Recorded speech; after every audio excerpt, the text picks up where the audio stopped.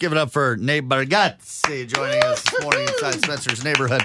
He's on Netflix, The Stand-Ups. If you haven't seen it, it's a really good series highlighting some great stand-up comedians. And you got to do Conan. Tell us about that.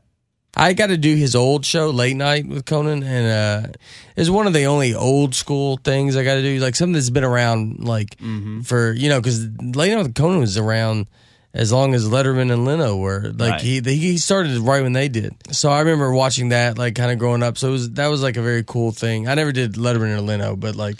So I gotta ask: is it glamorous? Like, do they roll out the red carpet when you do a show like that? Like, or is it? Or is it kind of like what we do? Put you in the kitchen, offer you free coffee. There you go, yeah. Something in styrofoam. I had to pay for my coffee here. No, I'm Sorry. Next time. I say you got swindled because there's no way to do it. You're like, hey, I don't think anybody takes money. A guy took my money in there for coffee.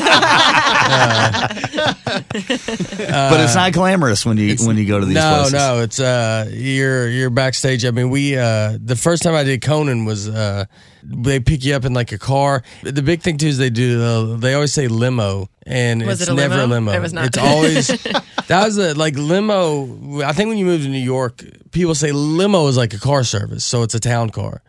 But like in everywhere else, I think limo is means like a stretch limo. It's Like a limousine. yeah, you don't just throw that word around and then not have a limo. Like so, but Well, if we told you that, it would have been Uber. yeah. So they so they pick us up and we get there. And when you pull up to 30 Rock where it was taped, they would have people would be outside ready to like take pictures of like this celebrities.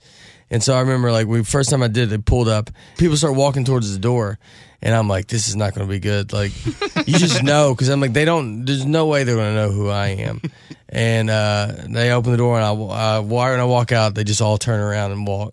Like, they're walk away. They're like, it's nobody. Just don't worry Hey, is about there it. a famous And it's person just in there with you? Yeah. It's nobody. You walk by them and they're still looking in like, well, no, there's going to be somebody famous that does pop out of Yeah, this. he's thing got at to be. some Is point. the driver Marlon. famous? I had a TMZ call me nobody once too. Like hey. a guy worked because TMZ. Those guys will film. Like I think they will go get like I remember being outside like Hollywood Improv, and they'll come ask comics some stuff. And because I think they just do it like because they're trying to send stuff in. If something is funny, they can send it'll it make in. it, yeah. TMZ Say will something show funny. it. You'll talk And, trash about another comedian. or Yeah, something. whatever it is. And the guy, I remember the guy came up and like asked me and my buddy, this other comic, Sean Patton, like filming us.